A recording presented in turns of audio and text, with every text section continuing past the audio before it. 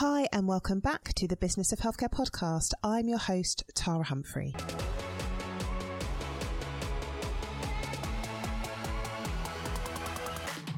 I run an award-winning healthcare consultancy specialising in supporting primary care networks. I'm a facilitator, I am a mum of 3, I have an MBA, and I would class myself as a bit of an adventurer. And I absolutely love all things business, all things leadership, all things management. So I created this podcast for clinical and non-clinical colleagues working in the field of health and care, and for those of you looking to develop your leadership skills.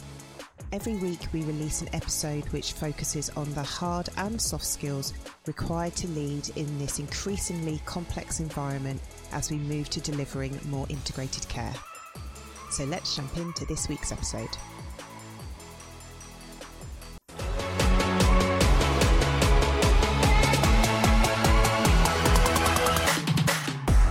Hi and welcome back to the Business of Healthcare podcast. I hope you guys are doing well. So in today's podcast, I wanted to bring to life a blog I had written where I shared my perspective on what it felt like to be the bearer of bad news. So this is not like your top tips on how to do it. It is just my perspective on what it feels like and the planning process and the thought process. And the reason why I'm sharing this now as a podcast is because I felt that lots of people in a leadership position experience this all of the time. And I'm not sure that no one really cares about the perspective of the person delivering the bad news. And it is just as tough to give it as it is to receive it. So here goes.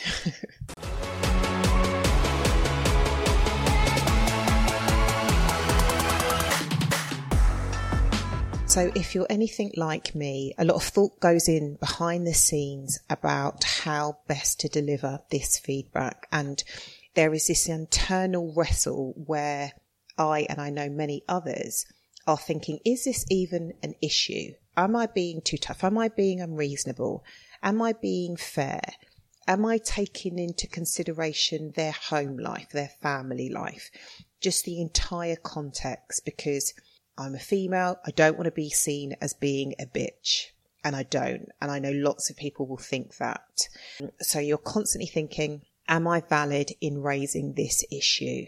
Then you're thinking, how am I going to, you kind of made the decision, you've spoken to the nth degree with your husband, your friends, your coach around, I need to have this difficult conversation. It is, it's getting to the point where this issue is really, really affecting me, my mindset, and maybe the performance of the business of the work. Then you're like, well, how am I going to do it? Is it a formal conversation that needs to be documented? You don't want to go in too heavy-handed.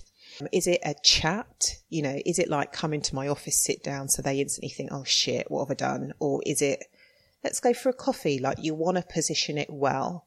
Do you give them a little bit of warning? You don't want to spring it on them, but you don't want to be like, on Monday I need to speak to you, and that's like on Friday. So they're spending the whole weekend thinking, oh my God, what's happening? What have I done? Am I going to get sacked? So you're thinking about how you're going to position it. Do you need to gather evidence? Because, if you raise an issue with somebody, they will instantly, they may say, can you give me an example of that? So you don't want to be like, no, it's just a feeling. So you need to decide whether you need evidence. You want to come prepared to this conversation. Okay, that's another factor that I am thinking about, and others have, given me advice on what to do. And that's the advice I would give to others. Alongside this, and this isn't, like a 1, 2, 3 step framework. Alongside this, you're also thinking, and I am also thinking, is it me? Have I done something? Have I not been clear? Am I the cause of the issue? I know that some people will say, well, you're the leader. Everything that goes wrong is your fault. If it's your business, it's your fault. And that's tough to swallow. So if people aren't performing, if there is an issue, before you go to this person, you have to be like, what is my part in this? And we all have a part. It's not independent of us, especially if you're the team leader, if you're the department head, or if you run the business, you play a part in this issue. So you have to work out, what have I done? Where have I screwed up? And I think sometimes us leaders make mistakes in overlooking, because we don't want to address the issue. You let the first warning go. It was only once. And then it happens again. And then you're like, oh, but she was having a bad day. And then you let it go again. And it's like, oh, he, had received some bad news for a client. And you keep making excuses. And when we do that, that is our failing, because in our heads, we're like, I can think of like 4, 5, 6, 7 examples of when you've done this thing, but that poor person has no idea. We haven't raised the issue. We haven't tried to nip it in the bud. So we have to I take a cold, hard look at myself. In this process, I would say, and maybe this comes after, but you can beat yourself up, but there has to come a point when you stop beating yourself up. None of us are perfect. We will make mistakes. The next thing I'm thinking about, actually it's not the next, I'm thinking about this all concurrently. Then I start to write it down.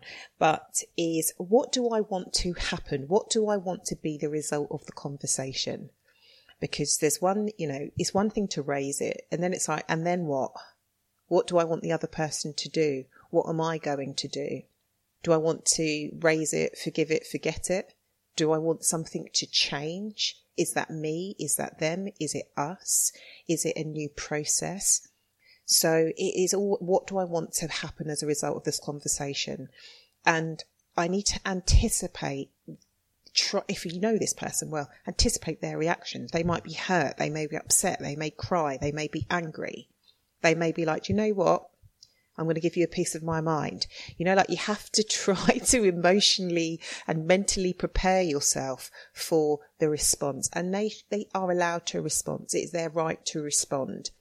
And I think when they do respond, we have to practice as best we can in keeping our composure. When somebody else cries, it makes me want to cry. Even if I'm really annoyed with that person, I can't help it. And we both can't just sit there crying.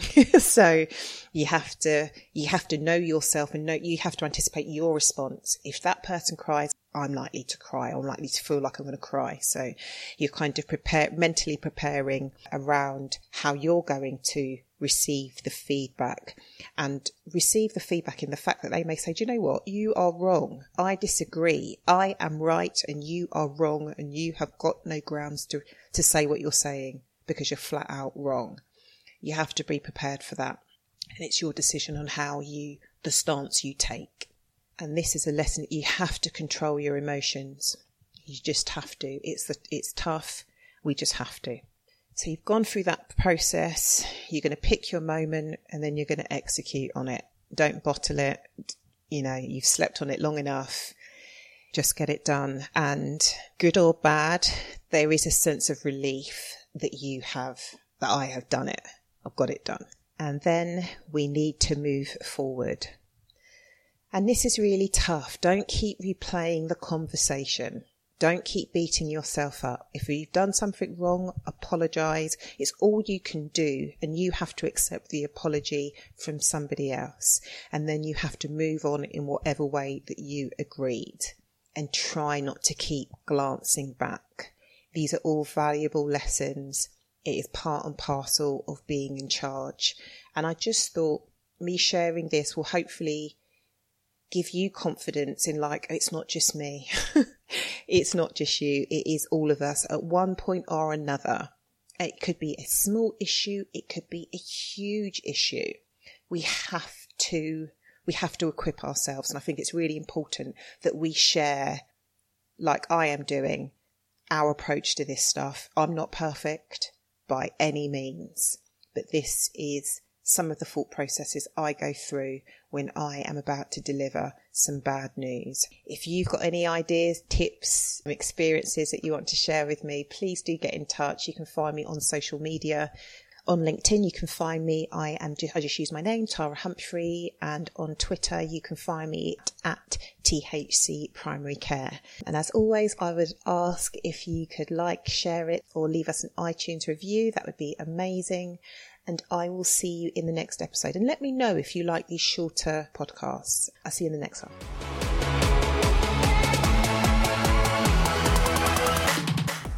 The Business of Healthcare podcast is brought to you proudly in partnership with 10,000 Donors and their Gob for Good campaign.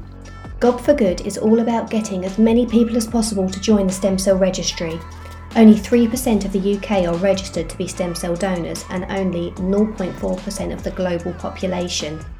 If you or a loved one have the devastating news that you have been diagnosed with a blood cancer, the chances of you finding your blood stem cell match is significantly reduced if you have a minority ethnic heritage. It is really simple. All you need to do is click into the show notes or visit the Gob for Good website at gobforgood.com and get yourself signed up to the registry. You could one day receive that life-saving call, or one day you may need that life-saving call.